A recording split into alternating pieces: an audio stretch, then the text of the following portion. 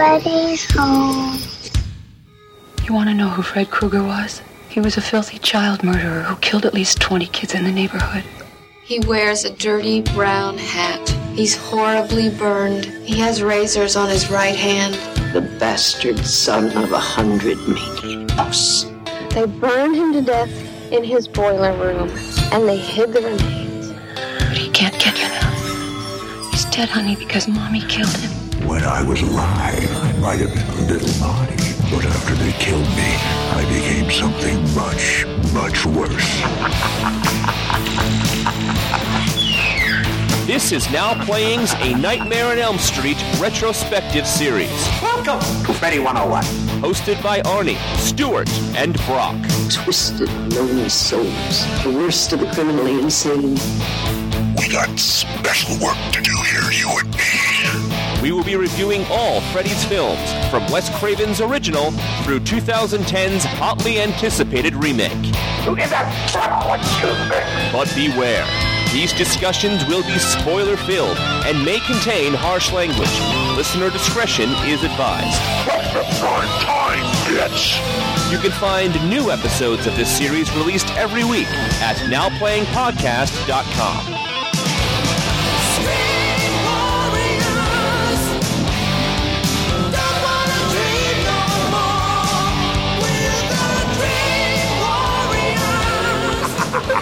Yeah. Now we're getting somewhere. Let's see what really scares you. Today we're talking about Freddy vs. Jason, starring Monica Keena, Kelly Rowland, Jason Ritter, Christopher Marquette, and Robert Englund, directed by Ronnie Yu. This is Barack, co-host of Now Playing. This is Stewart. And I feel like I'm in that time loop that Dan and Alice were in part 4. Like, haven't we been here before? And this is Arnie, and this motherfucker Stewart just took my line. No. Oh, no! Yes! Yes! No editing will save that. Well, this is interesting, folks. This is the first time we have reviewed a movie a second time here at Now Playing, but this is for a good cause, because last time we were coming at it from the angle of Jason Voorhees-centric, and now we're going to go from more into the Freddy Krueger angle of this movie. Although we did touch on it a little bit last time, I think the focus here will be more on how this movie is in league with the rest of the Nightmare series. Yeah, last time, Brock, you were kind of the newbie, and we had to basically tell you who Freddy was, and now, well, you're up to speed. You've seen all of them as much as we have. So, well, not as much as you have. You guys have seen these multiple times and with things. But I when you say you guys, you mean you, Arnie. Yeah. You've seen them all multiple times now as well, Stuart. That is true. So Brock is still the least broken in of all of us. But what's interesting about this, and with the experiment of seeing this a second time to review it from a different angle, is, Stuart, you're kind of onto something, is that this time I kind of got more of the Nightmare stuff going on, which made it more enjoyable for me on that angle, because the last time I was so enamored by this character named Freddy. And, you know, after I watched the movie again, I looked over my notes from the last time, I listened to the last podcast myself, and it's amazing how my perspective is strangely similar, but strangely different at the same time. It's going to be an interesting conversation. I also took my notes for this podcast and then went back and listened to the show. And I got to say, you know, in listening to the last podcast we did, and I recommend that our listeners go back and listen to it because we're going to try not to harp on the same things. But when I listened to it, I got to say, you know, I was right. I completely agree with me. I was spot on with everything I said. It's amazing how I had the exact same opinion on the same things. I'm like, oh, that's really funny. And like, oh, that was really funny last time too. Still works. You know what? There was a major disagreement with myself. I gotta say, last time I was bitching about the kids and how horrible they were. And honestly, I think I was just tired of watching teenagers slaughtered. Maybe it was the fact that we were up to, 11 at that point? And I don't know, a couple extra slasher movies, and I just was done with it. It's very clear this time that the cast is easily the best cast that's ever been in either a Friday the 13th or a Nightmare on Elm Street. So, mea culpa to Ronnie Yu and the casting director of this movie. They actually did a very nice job.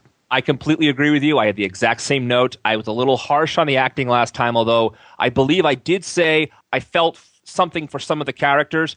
Overall, I felt the acting was quite good in this, comparatively speaking. Of course, where all these people are not going to be up for Oscars and Golden Globes, but they certainly got the job done.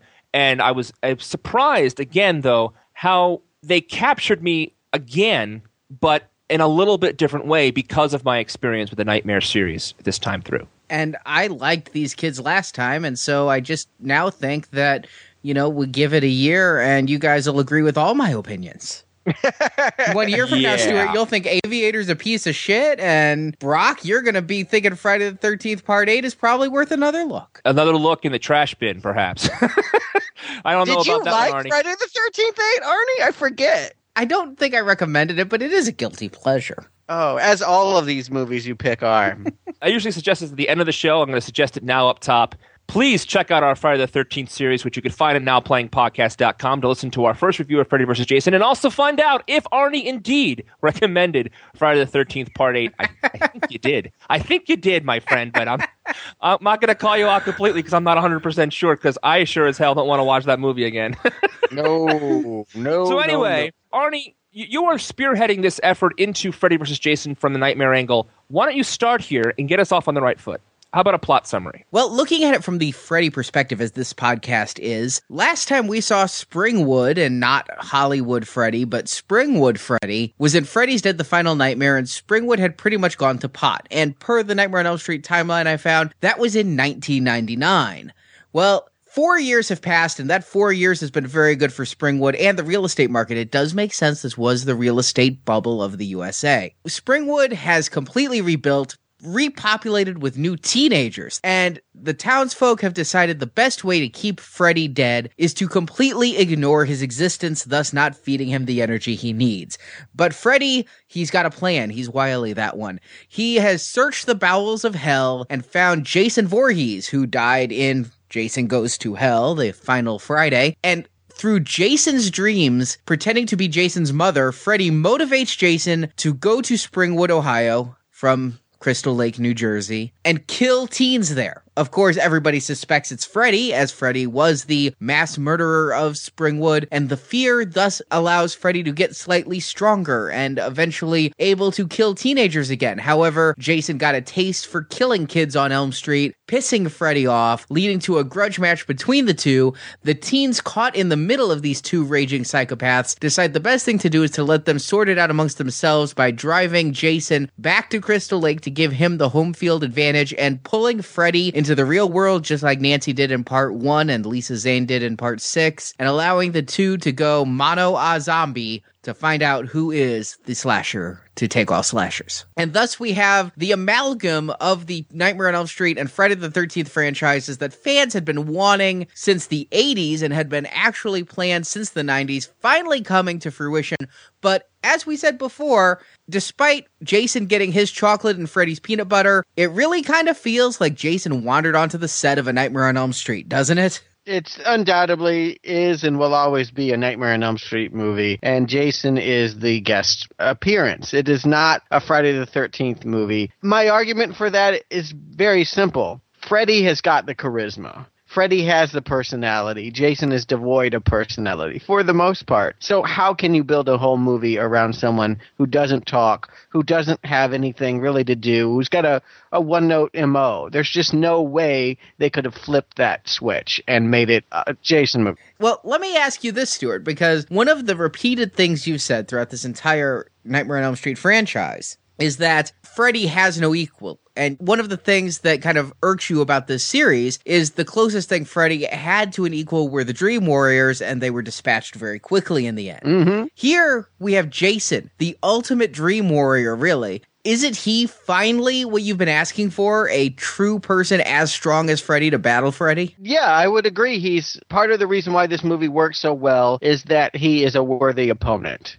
And maybe why I was bitching about the acting of the kids last time wasn't really the actor's fault, but the fact that in the end, the humans are just less interesting here. They're not Dream Warriors. They get a few licks in, And there's certainly nothing heinous about them, but they're just, by comparison, not what we're here for. I want to say one thing, though. I almost felt like they were merging a couple different worlds here. Having done a Halloween retrospective, the lead heroine of this movie is called Laurie. That can't be a coincidence, right? Her name being Laurie cannot be a mistake because they're combining these two classic horror characters. No, it feels like the Marvel Universe. I now feel like everyone's playing. You got a Laurie fighting Jason and Freddy, and there's even little tidbits. Maybe I was overreading this. I'm willing to admit that. But people kept talking about putting things in a box. I was thinking of Hellraiser. And then Freddy doesn't have any power unless you say his name, and that made me think of Candyman. I feel like they were building a world in which so many of these could later come in. That the idea was right now it's going to be Jason and Freddy, but who knows who we might pull in for a sequel. They were thinking about bringing in some other people. I know that there was serious talk with Michael Myers. Of course, rights are always an issue. There was talk of Pinhead, and they even ended up making, in comic book form, Freddy versus Jason versus Ash from The Evil Dead. They did make that? I know they talked about that, but they actually made a comic book? Yeah, a comic book series and I read it, and, it wasn't very good. I did feel like this could be fun if we just kept, it's a different take. Obviously, it's not totally a Nightmare on Elm Street or Friday the 13th, but it is almost like this campy world where all slasher creatures are equal, and that could have been fun. It's too bad they never figured out a plot to bring in more. And I always tell some personal stories with these podcasts. Here's perhaps my last one, is I actually got the chance to interview Robert Englund for a Star Wars podcast of all things. And when I was interviewing him, I did ask about Freddy vs. Jason 2. This was back in, I think, in 2006 or 2007. And that is when I found out for a fact that they were remaking Friday the 13th, and there was not going to be a chance to ever see Robert Englund as Freddy again. And that was kind of a sad moment to be told that by Freddy. It's interesting you should say that, because in the beginning of this movie, they had the flashback recapping who Freddy is. And we see flashbacks of Freddy in the past before he got burned and things in the other rest of the series. And obviously the years have gone by. But they didn't make any attempt, even with the CGI in this movie, to make him look younger. And that was an interesting choice. That being said, he came off much more menacing in the beginning of this movie than the stuff we've been getting in the recent Nightmare movies. This is closer to the Freddy that I was hoping we would see throughout the entire series. Absolutely. This is perfect Freddy. This is Nightmare on Elm Street 3, the second half of 3 Freddy. He's gonna be jovial as he kills you. But here he was menacing and dangerous and yet still had the personality, but he wasn't Looney Tunes. And you mentioned the age, and remember when we did our Freddy's Dead podcast, Stuart and I both said that he was like just reclining in the chair, sitting back and watching the deaths. Even though, since over 10 years have passed between Freddy's Dead and now, here, at least he's getting into it. He's mixing it up, and he's getting physical. And I know, sure, there was some stunt doubles and wire work, but some of it was him. And it was 10 years later, he was far more active and far more into it than he was in Freddy's Dead.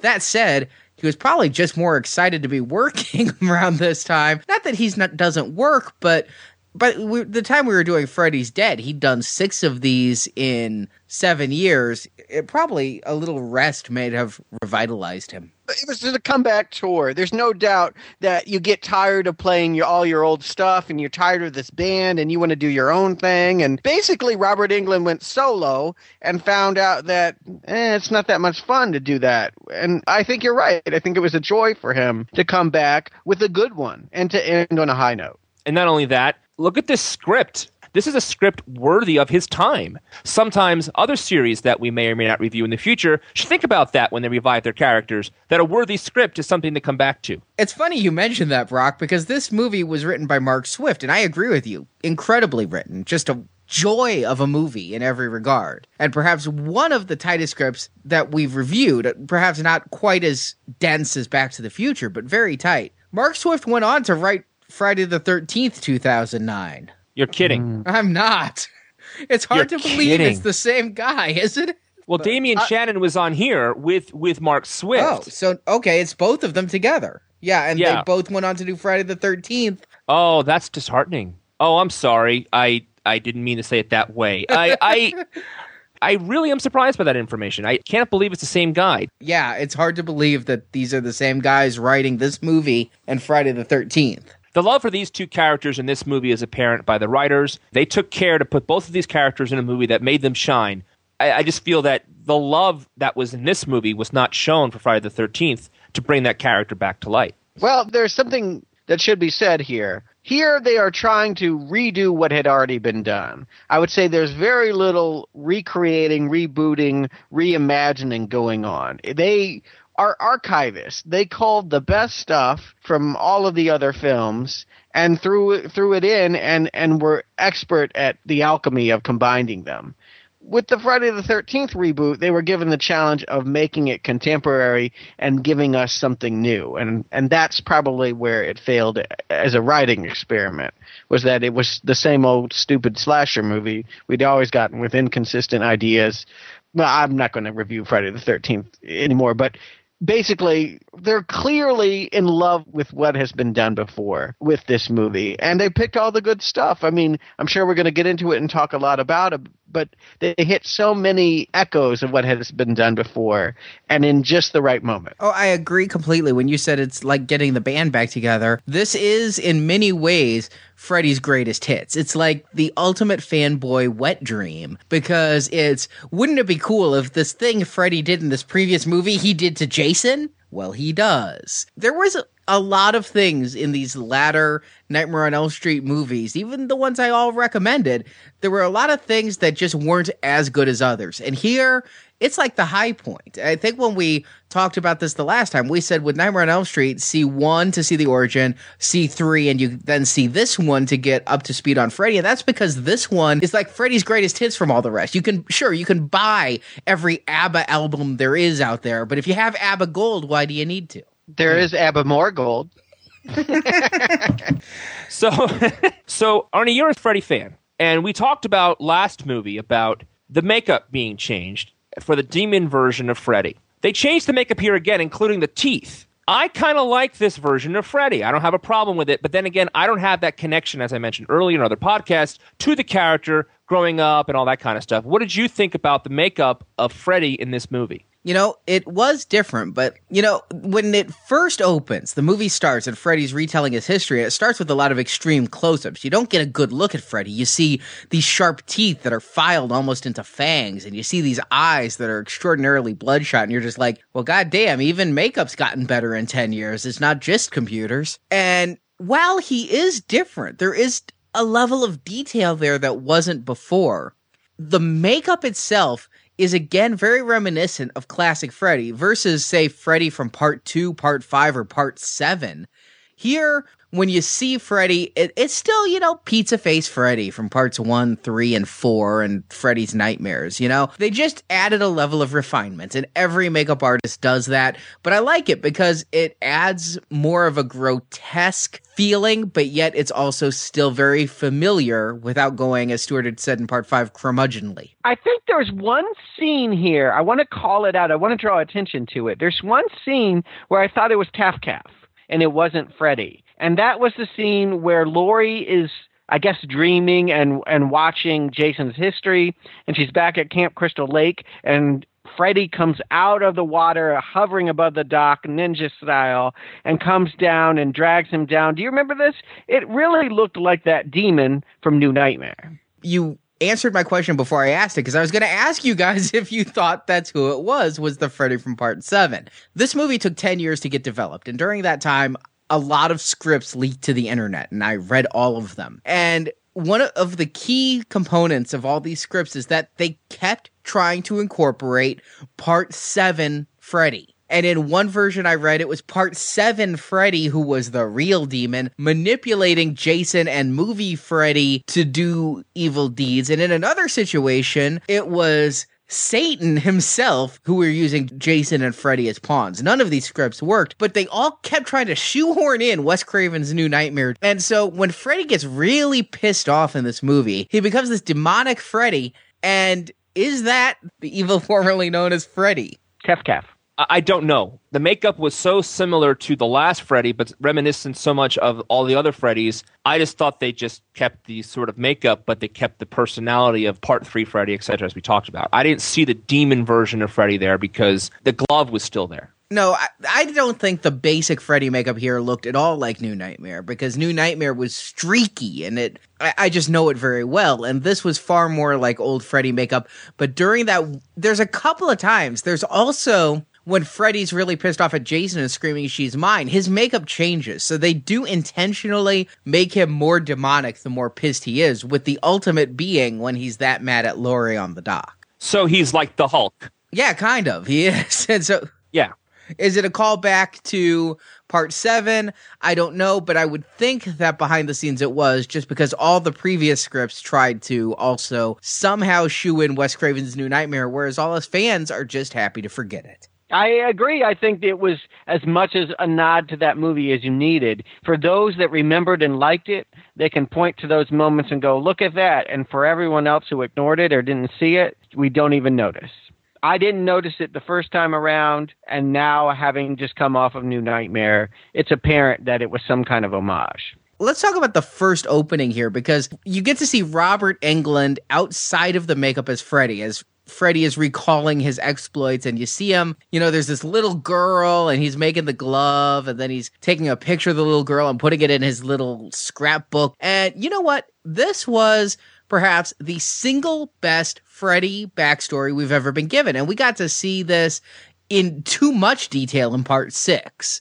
We got to see him burned alive, and I thought this was the best showing of the evil of human Freddy that we've ever gotten in 8 films. It's not much, Arnie. I mean, it should be said, you're talking about to-the-camera exposition and maybe a couple more minutes of film on it. But it's not like there's a ton of it. I would still hope and prefer that the reboot is actually going to spend some time, meaning 10 minutes, on Freddy in the 60s or 70s or wherever they set it where he's a human being. I don't need the lovely bones. I don't need to see his whole seduction routine of a little girl. I really don't need lovely bones the more I think about it. Oh. No, we don't.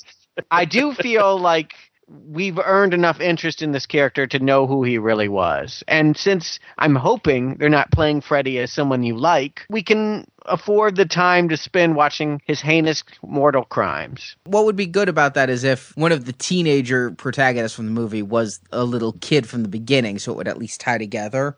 Yeah, maybe the one that gets away or saved or something. Yeah, that would be great. Here it's a shock because we actually do see him on camera with the little girl, but it's so quick. It's just enough to startle you, but it's not enough to make you dislike Freddy. And I guess for the tone of this movie, that's all we really need. It was very little, but this is only, like you say, a couple minutes, but it was the perfect way to do it, is what I'm saying. I didn't need 15 minutes of seeing Freddy in grade school and seeing Freddy as a teenager. This was all I need of backstory for Freddy, and it's the most perfect telling of it, I thought. Sure. So you're saying you don't want the Rob Zombie version of Freddy Krueger? Ha! If it's done right, I'll take it, but this is the best that we've gotten, is what I'm saying. It shows him evil. He's sitting there, and he's licking the photo, and he's smoking a cigarette. It's more evil human Freddy than we've ever gotten, because before, when we saw human Freddy, first of all, we never saw him with a kid, ever. Second, what we saw of him was him like beating up Alice Cooper. We haven't got much, and out of the small little bits they've given us, this is the tastiest morsel. I do like the way that you sidestep the question about Rob Zombie's directorial take, and I'm not sure that I would disagree that would be a bad thing to see in this context. I don't want a Rob Zombie, let's watch Freddy burn in real time kind of movie. But I'm going to stick to my guns here. I think eventually it would be nice to get a little bit more MO, but for what we've been given and the fact that we have got to get to Jason and give equal time, it is all that we need. I think they give the first 3 minutes to Freddy and the second 3 minutes to Jason, and then credits are rolling, and here we go. And then we're introduced to our kids. And the one thing I noticed when I was taking my notes is, compared to these Nightmare on Elm Street films, this is one hell of a large cast. We got Laurie, the main girl. We've got Laurie's boyfriend, Will. Then you've got Blake and Trey and Kia and Gibb and Stubbs and Mark and Linderman and Freeberg. And I'm like, what the fuck? But then I realized, the Friday the 13th movies just kept building the body count. We needed a lot of people to kill. That was something I definitely noticed. It came home in this particular version is, in general, the body count is always higher in Friday the 13th. If you're a gore hound, you're going to like Friday the 13th. You're going to like Jason because he wants to drop bodies a lot. And Freddy, I don't think we've ever had more than, 5 or 6? I actually have a count. Part 2 had 7, and parts 3 and 4 had 6. So there you go. That was something that I differentiated this time around.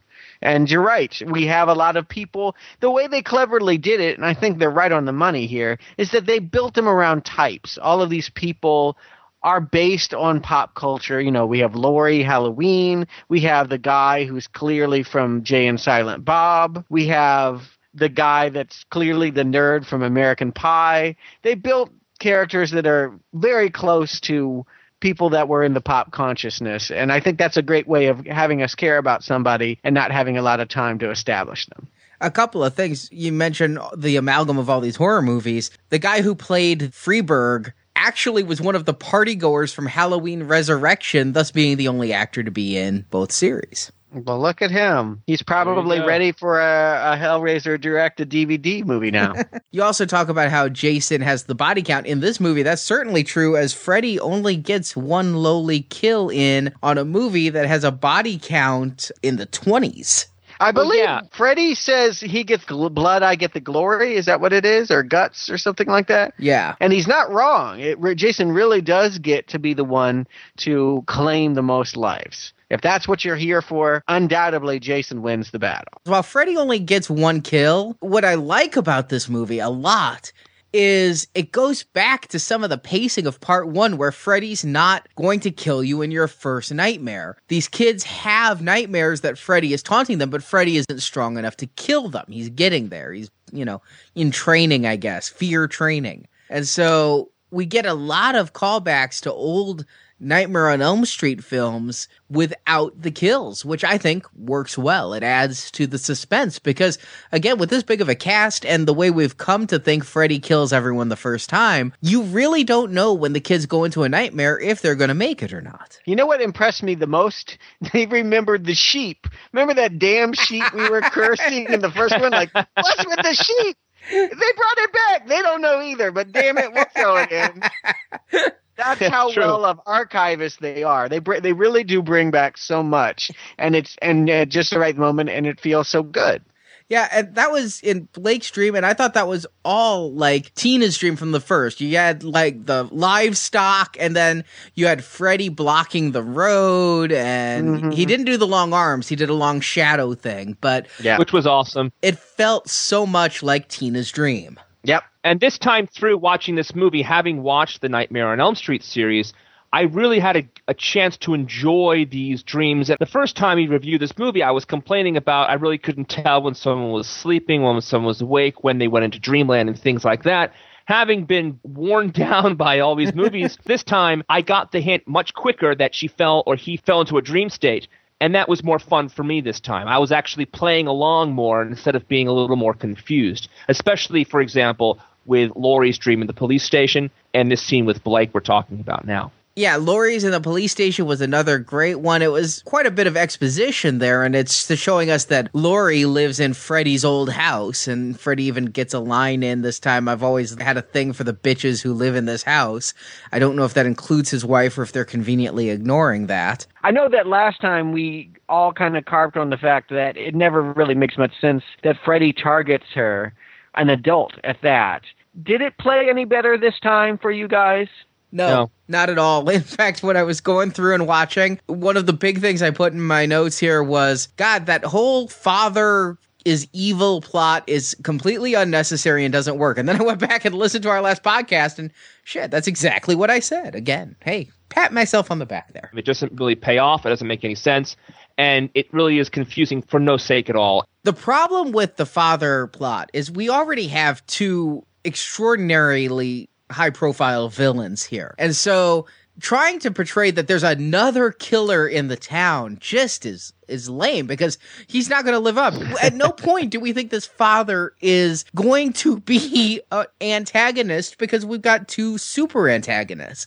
By the same token, though, one of the things we've talked a lot about, I know, Stuart, you've talked a lot about in this series, is the evil of the parents, and the parents drugging the children and all of that. And that's something that's taken here to an almost Freddy's Dead, The Final Nightmare extreme, in that it's a whole town cover-up, and the father is involved in that. And that is very in keeping with the Nightmare on Elm Street series, and that part plays. The whole we're drugging our kids with Hypnosil, that plays very well into the movies we've been watching this series.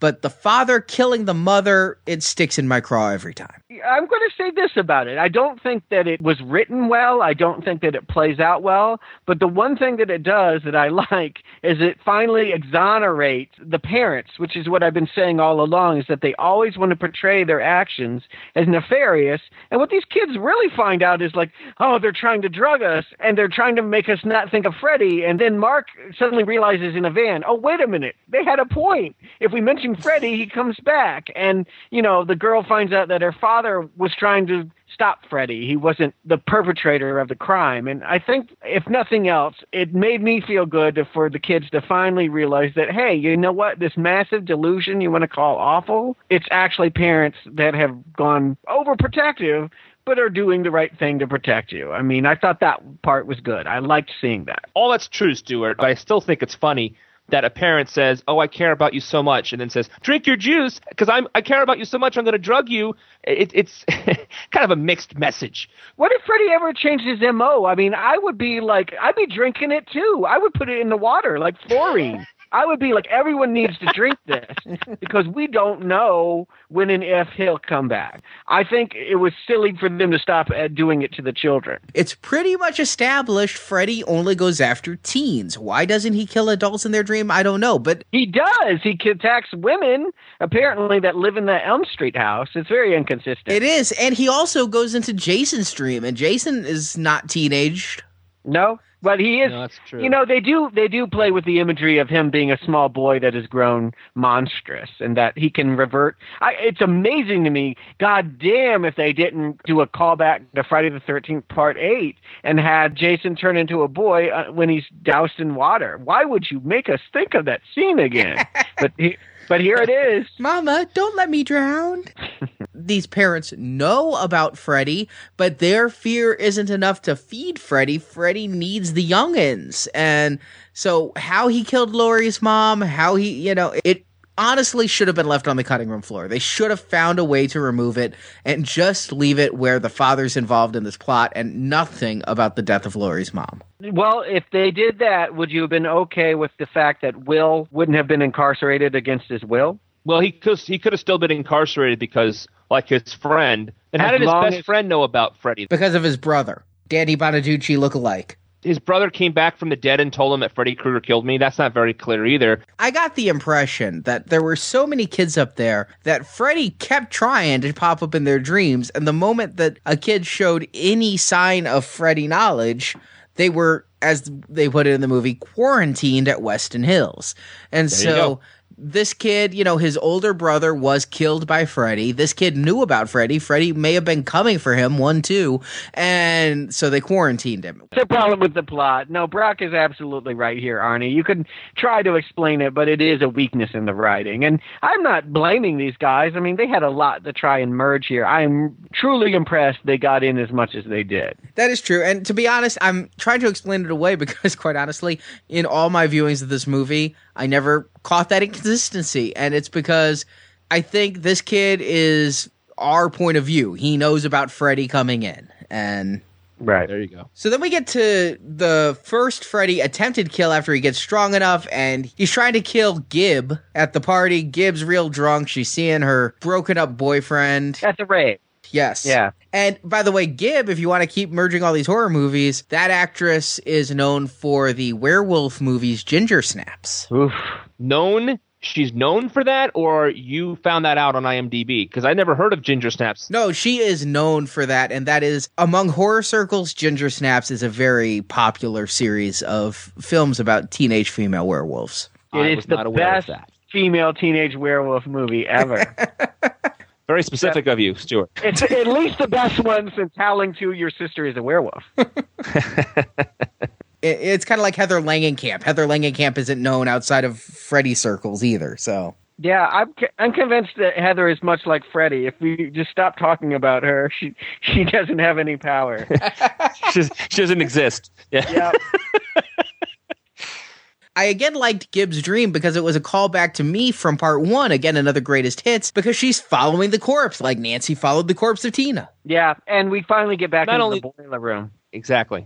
And the first time I watched this, I didn't understand what the boiler room was or the symbolism of that. This time, seeing her in that boiler room, I was a happy duck. The whole scene is well done. It's a classic because the way Freddy does not kill her is still awesome this time through. And I love that Freddy gets, juiced in the face. It's just, you very rarely get to see Freddy so tweaked. Although Freddy screaming, she's mine, yeah, the plot needs Freddy to get mad at Jason to make it turn that corner so it's Freddy versus Jason. But I don't know, in now 8 Freddy movies, does Freddy seem that territorial about his kills ever? And even later in this movie, he's fighting Kelly Rowland, and he just kind of chuckles as Kelly backs right up into Jason. Well, there's no way he can outsass the black chick. But I will say this, Freddy has a motive to kill these kids. He is weak.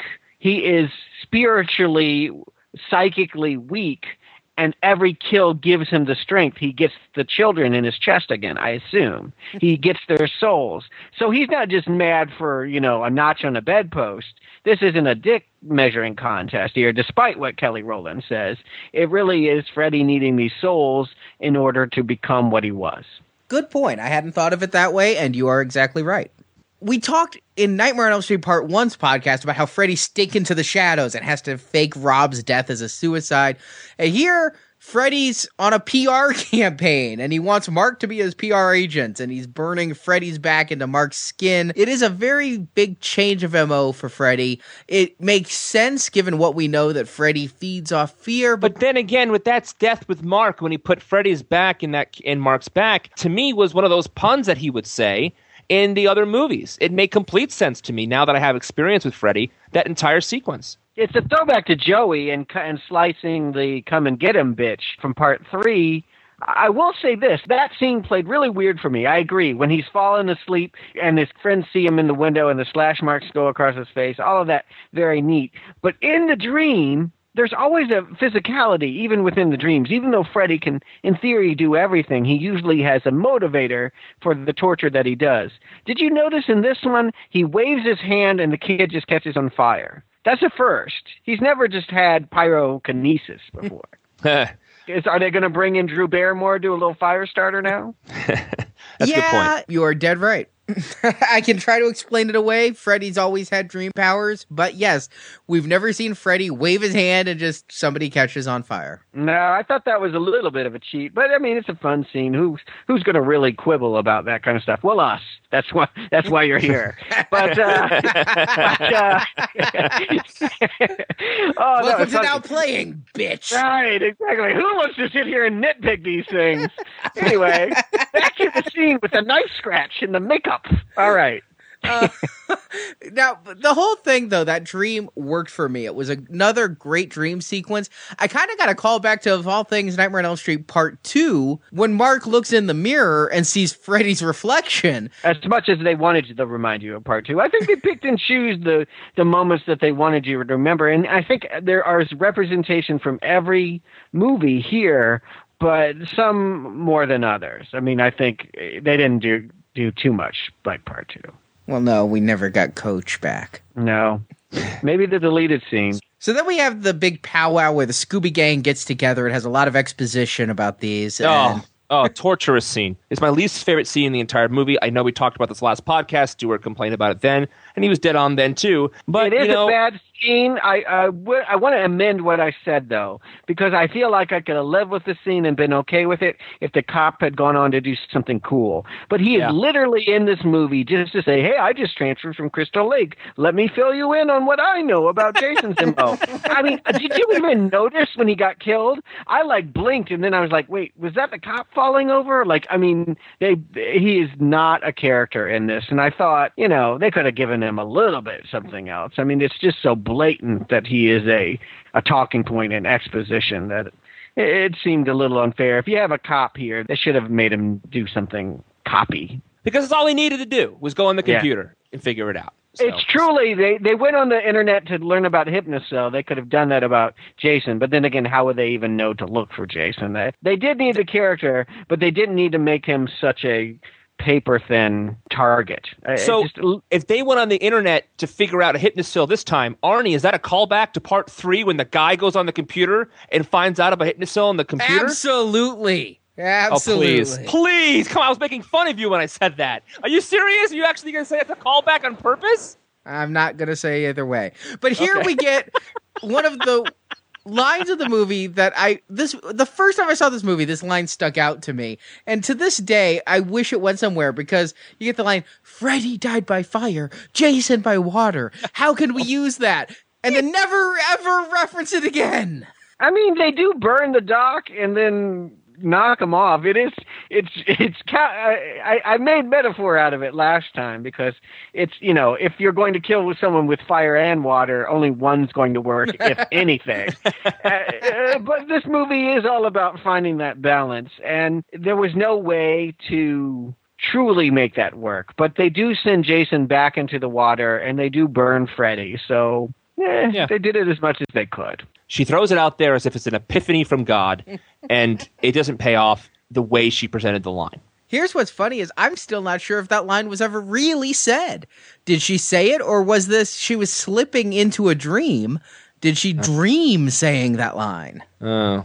But I like this dream, too. And this one, it doesn't call back to any other Nightmare on Elm Street dreams, but I liked it because, I don't know, maybe I'm fucked up, or maybe you guys can validate my subconscious here, but I have dreams of my friends turning against me and betraying me and things, and that's what this dream was, and I think that's real nightmare shit in a Nightmare on Elm Street nightmare versus some of the more surreal, abstract imagery we get in some of these movies. It is weird to me that they've never gone for some of the classic dreams, like dreams about people walking around nude or as you mentioned, common people conspiring against you. It seems to me like for all their talk about dreams, they didn't really research any of the ones that people typically have.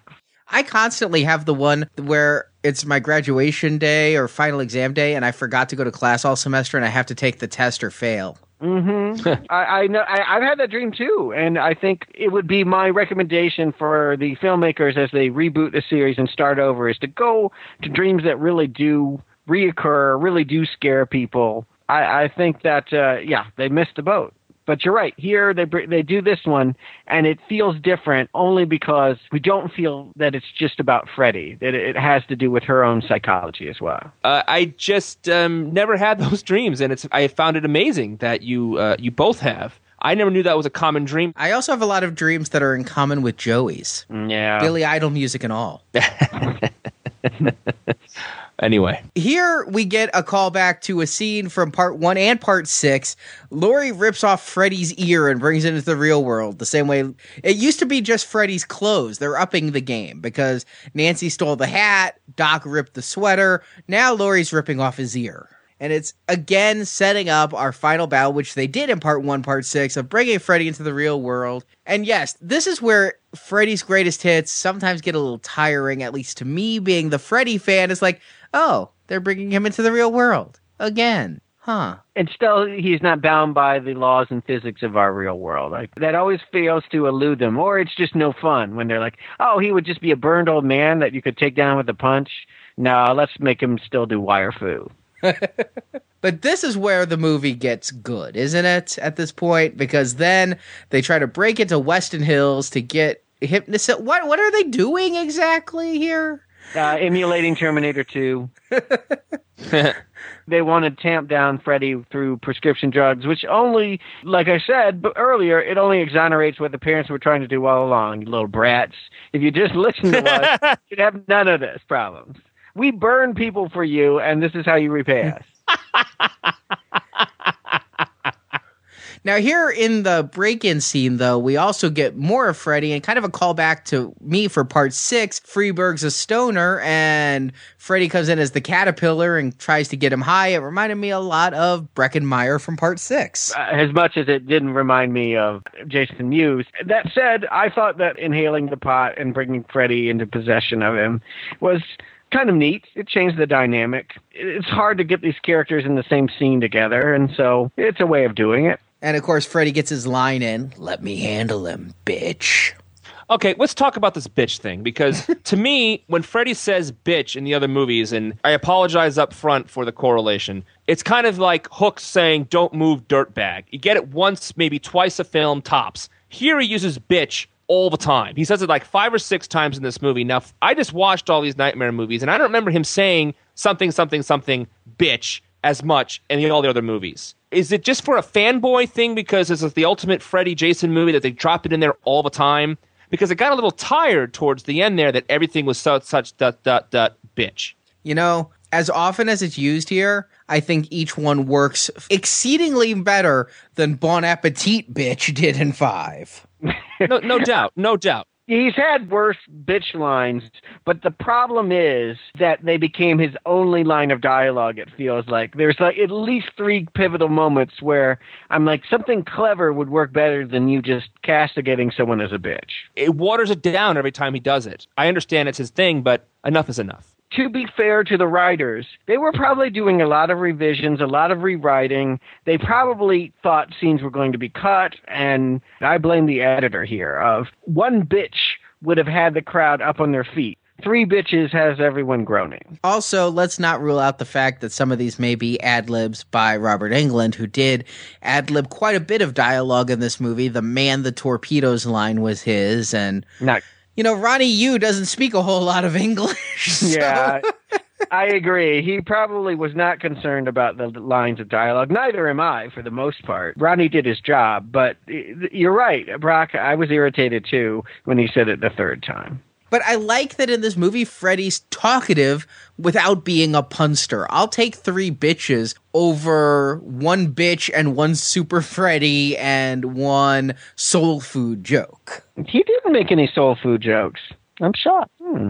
So then it gets down to Freddy versus Jason, first in Freddy's dream realm. And here again, Stuart, you could claim that, you know, Freddy was overusing his power because he's treating Jason like a pinball. It kind of reminded me in certain ways, though, in just the over-the-topness of Carlos's death in Part 6. It did sort of have a Part 6 vibe to it. There was something Looney Tunes about it. Not that I minded it. They're so concerned about balance. They're so afraid that if we give too much time to one, we'll piss off the other. So if Freddy is going to end up at Camp Crystal Lake, you know they've also got a fight in the boiler room as well. And so this one just felt like we have to have Freddy and his Malou giving some shit, and then we can flip it for the next scene. You know, but they didn't have to add the pinball effects to it. I think it was very effective throwing him around like a rag doll. The pinball effects made it go into Nightmare 6 land. I'm a little tired of the over-the-top, crazy, cartoonish Freddy. What I really want is the menacing character I'm getting for the most part in this movie. I would put it this way. It's not the Freddy that you and I like, Brock, but there are a lot of people that love Part 4 and some people that like Part 6. So they threw a bone for them. I hear you, and I think that's somewhat needed considering the legacy of Freddy Krueger. So if that's my biggest complaint, that it kind of calls back to that, fine. It's not as bad as A Bed of Nails and the Wicked Witch of the West. It's just not what I wanted to see. Agreed. You know what I caught? Freddy does a pelvic thrust with one of the things, and you know what we got here, I realized, is a very libidinous Freddy. He's flipping his tongue. He's doing a lot of sexual things here. Freddy... He's moving like Elvis with his pelvis. I mean, no, I know what you're saying. Yes, he definitely is. He almost even implies that he wants to do Laurie. I mean, there is something, you know, he gives her the tongue. I guess he's always got to give somebody the tongue, but it's in the contract. It's in the contract. But I feel like, yeah, I agree. They were looking for ways to make you turn against Freddy and root for Jason by the end of it, because they had made the decision that the kids thought Jason was the better of 2 evils, because at the end of the day, he's less powerful. it's always going to be one guy in a physical space moving towards you. No matter how powerful, that is less threatening than someone that comes at you at your most vulnerable and can do anything to you. But the thing that I got was, we talked about in part 5 how we never really had a sexy Nightmare on Elm Street. He never really went with sex. Here, he is really using sex as a weapon to a degree. Like you say with the scene with Laurie, where the first time can get a little messy, princess, and all of that. It's really here going to a primal nightmare fear, which is sex. And yet, you're never going to sell him completely as that fear. Vampires have that quality because you can cast good-looking people in those roles. Freddy is still a charred motherfucker. Yeah. He can talk about busting her cherry with his prong and all of that, but at the end of the day, we know they're not going to do that because how unappealing would that have been to look at? But when he does that, Laurie goes into Jason's dream and watches, and we do get to see Freddy get some action, keep in mind, because one of the teenage camp counselors ignoring Jason's drowning turns into Freddy, and Freddy's fucking a corpse. Yeah, the only thing more startling about that image is he's wearing a T-shirt, and I'm just like, ooh, some people just don't look good in T-shirts, and Robert Englund is one of them. I'm like, and please, I'm not sure what he would look good in. Yeah, right. Not with the mask on. The mask and the T-shirt didn't work for me at all. And she gets in there, and then Freddy captures her and starts to torture her. He's cutting her slowly and doing that. It tends to get a little messy line that I just mentioned. And that is, again, not Freddy's MO, is it? We've never seen him torture anyone with the exception of the time he kept Joey hostage. He's got a thing for the bitches that live in that house. That is true. Then he gets pulled into the real world. Were you guys tired of this, or is it just me, the real world pulling? I think it's just you. Well, we're talking this entire podcast, this time and last time, we have mentioned over and over again that this is Freddy's greatest hits. Well, even though I'm not crazy about this as a plot point at all in this entire series, here it made sense to me they did it. Last time, not being familiar with Nightmare on Elm Street, I'm like, you can bring him in the real world.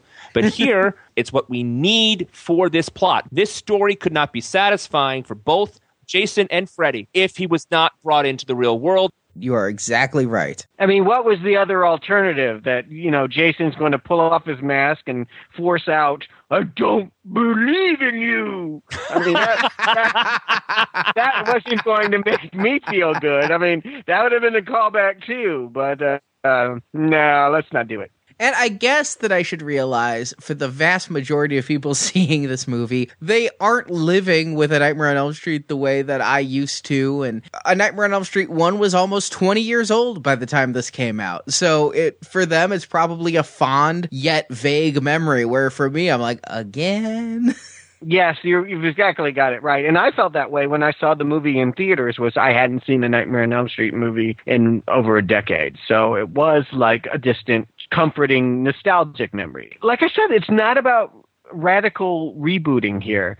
Everything they do is a callback to something they've already done. It's archiving. It is not pioneering.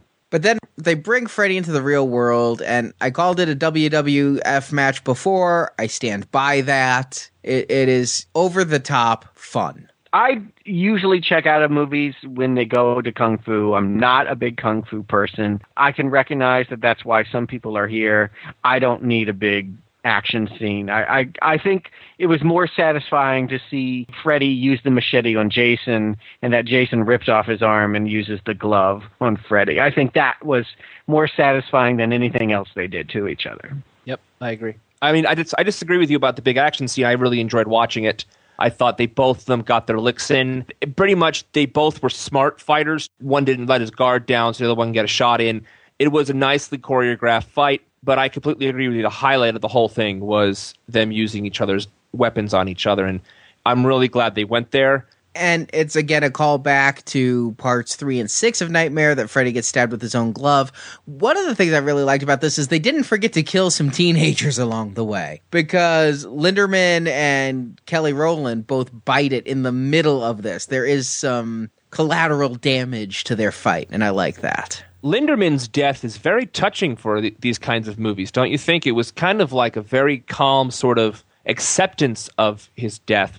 Right around this time also in the movie, you see, it's not a tramp stamp, but it's a tattoo on the back. You noticed that too, huh? And I have it. I don't think I brought it up last time. That character would never have a tattoo. No, not at all. She's a very virginal character and a little bit of a... either they thought they'd CGI it or the makeup just didn't cover and it got wet. But yeah, the character shouldn't have the tattoo. No. Agreed, completely. But these are minor nitpicks. I mean, this is a minor nitpick for a great scene in a great movie. We get to the final scene where Jason is emerging from the lake and Freddy's there and Freddy winks. And I want to revisit a conversation we had last time. Do you guys think it was a stalemate or do you think there was a winner? I absolutely, positively, 100% call that a stalemate. There is no winner, and they've never intended to give a winner, and Jason is not the winner in that scene in any way. Why would Freddy wink if he didn't have a plan to come back? I will stand by what I said last time as well. It is a draw. It is not a winner, no loser. And the wink to the camera is not only because of what Stuart said, but it's kind of a wink to us, the audience, because it's letting the audience know, I'll be back. It's a perfect way to end the movie. Who would ever accept one beating the other? Who would accept that? People are going to come there with their own fans, and they're not going to admit defeat if Jason walks away with the head or if things had flipped and Jason ends up taking the mask as a souvenir. That would not have been acceptable. You have to appease both fans, and they did. Okay.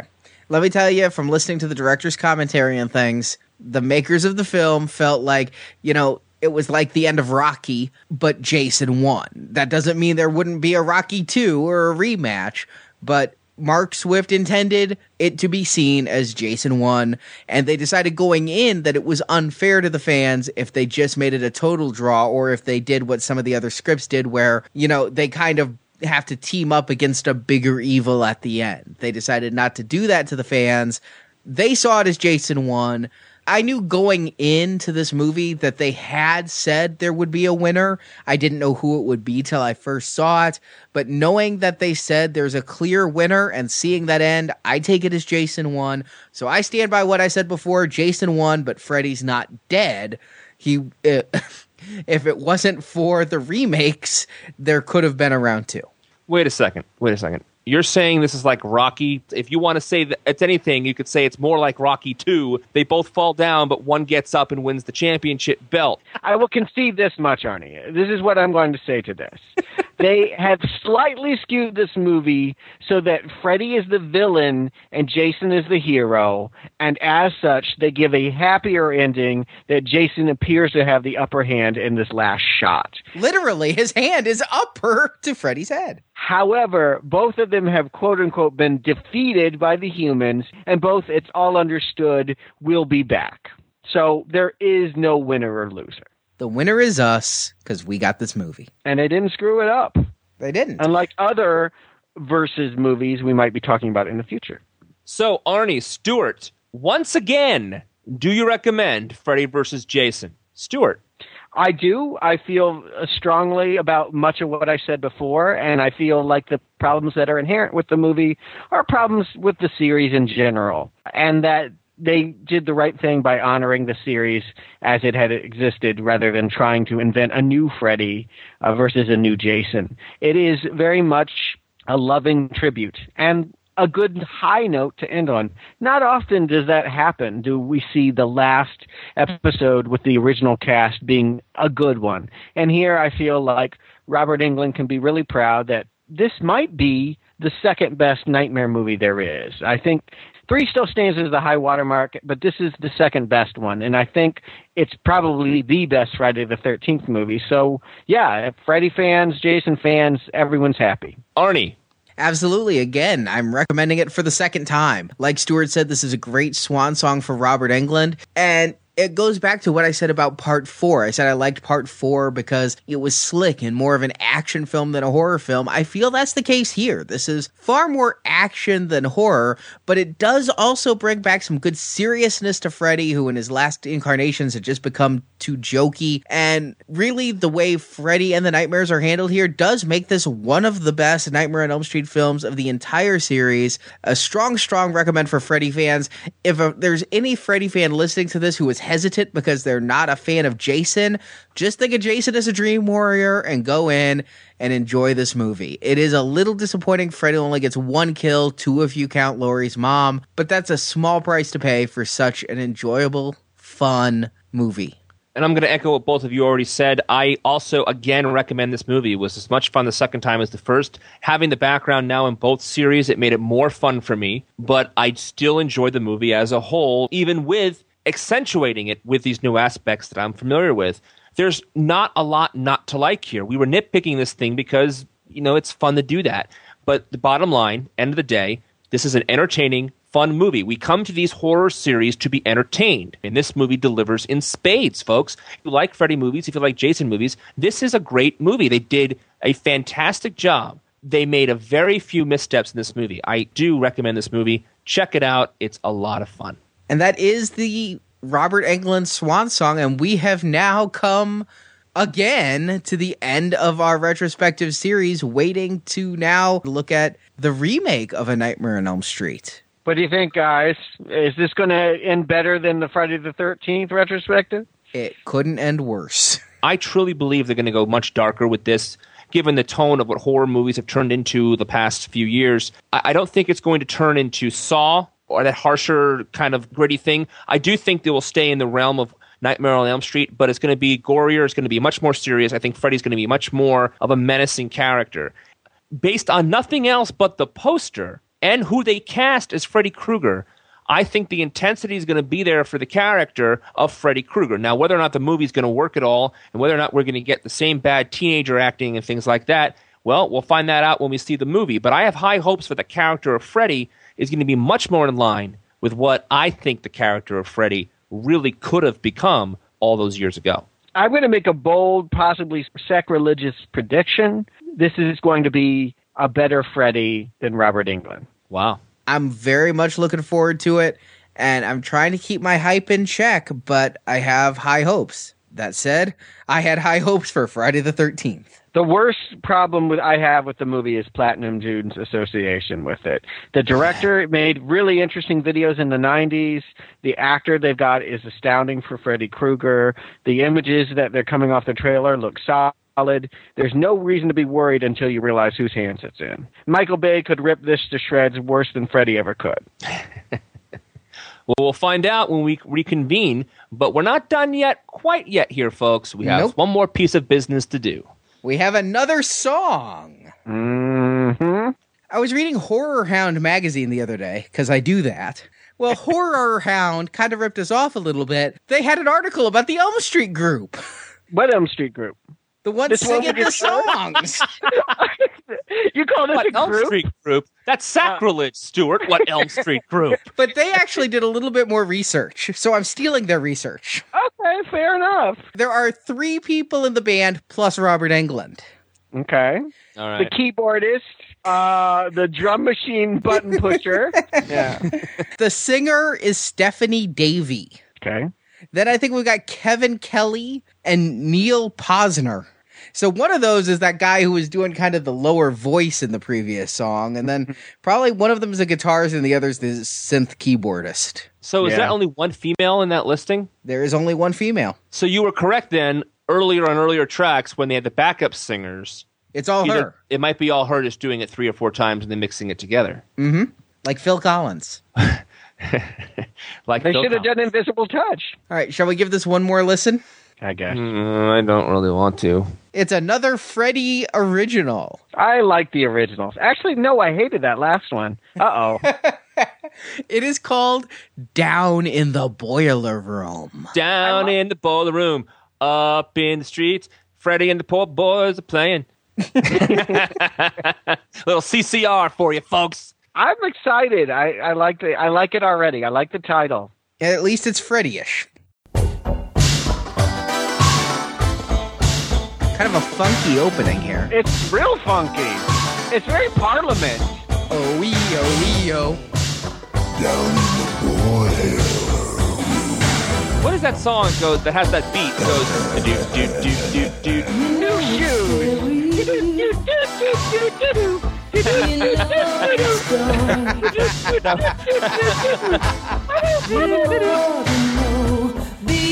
You know what? This is working for me. The female singer and Freddy and him just doing the little speak thing. This is the best version of that, yeah. I gotta get to the chorus though. And afraid to go. He's waiting for you.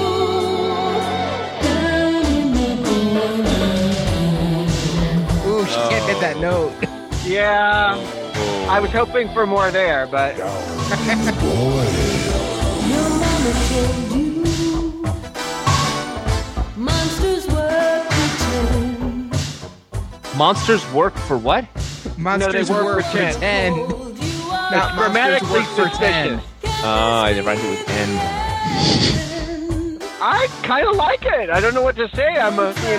Granted, we are listening to a Nightmare on Elm Street singer. It's not a great song, but it's kind of funny. It's what this whole album should have been, instead of some lazy covers of oldies. I still wish they had a more clever turn of phrase. These lyrics are pretty bad. Yeah, I'm having trouble getting into the song because I don't understand why it's called Down in the Boiler Room. I mean, That's one on the disc. I gotta say this, though. I feel like the singer is always taking Hypnocil.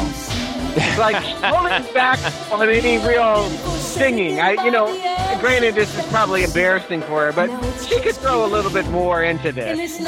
for lack of a better word, because Freddie kills people, she gives a little life in this, can't she? Yeah, exactly. A little more oomph and care for what you're doing. Yeah, but I agree with you. She's collecting a paycheck, I guess. Yeah, it's a tough gig. No one's here to hear you even sing. They're mad you're singing.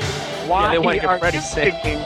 We're here for Robert Englund to sing, and that's, already suspicious. Exactly. But, him singing is like putting his nails against the chalkboard, though, right? And some of those it really was. Maybe we should be happy that he didn't take the lead on that one, Stuart. Yeah. Of the 3 original songs, there was the dance one. I think there's 4 originals so far. There was the Miami Vice one. Don't drink. Don't sleep. And there's this one. This one went heads and the tails above all the others. So this is the prettiest turd of them all? Obsession. You forgot Obsession. No, What was that? I really did. It was only 2 podcasts ago. Oh, vaguely. Yeah. Every time you say that, I think of Animotion. But oh well. Yeah, I hear you. I like Dancer Else better. I don't know. I could see this being in my rotation. Only like low rotation, but rotation on my iPod. I could actually see me playing this song again. Maybe. And I wouldn't be as embarrassed while driving in a convertible and listening to this, because people wouldn't know what it is versus having Freddie scream, dance, or else. They might find it strange that you're wearing a Freddie mask and driving with your glove. You think? Depends where you're driving. I think this song is more successful at being sort of a slow burn funk than that Dance or Else was as a dance song, because they don't have the money to make a really good dance song. Whereas, funk is just one keyboard and a drum machine. I think that Dancer Else is just more fun to listen to. This sounds like Prince's guitarist. Yeah, like Vanity, or no, she was the drummer, right? I don't know. Well, while you're down in the boiler room, check out our website at www.nowplayingpodcast.com.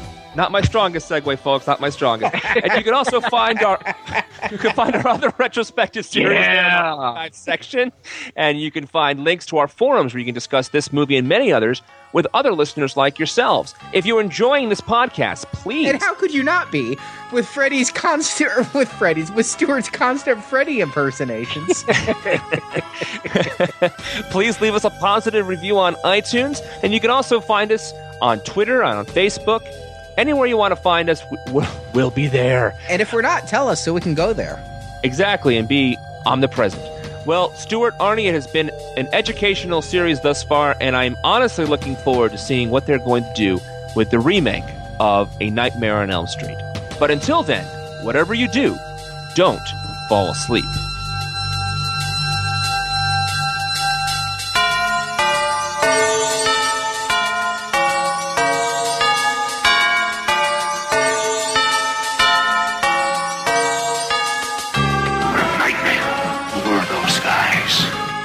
It's over. I gotta go now. It's okay.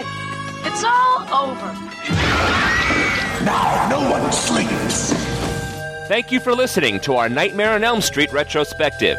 But there's so much more. to learn. Keep coming to NowPlayingPodcast.com every week to get the latest episode. Oh, yeah. Great to be back in business. And while at NowPlayingPodcast.com, stop by our forums to post your thoughts on this series. You can also find us on Twitter as NowPlayingPod or our Now Playing Podcast fan page on Facebook. Tell them Freddy sent you.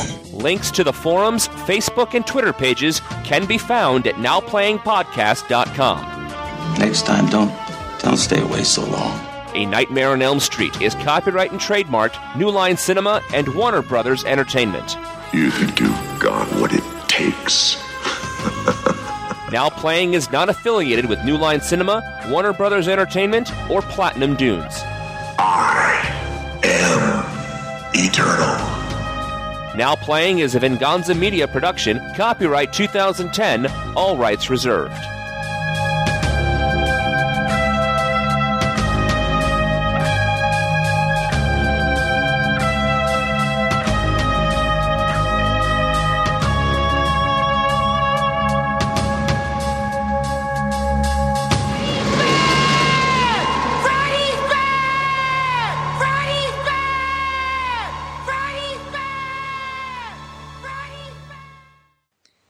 Shit.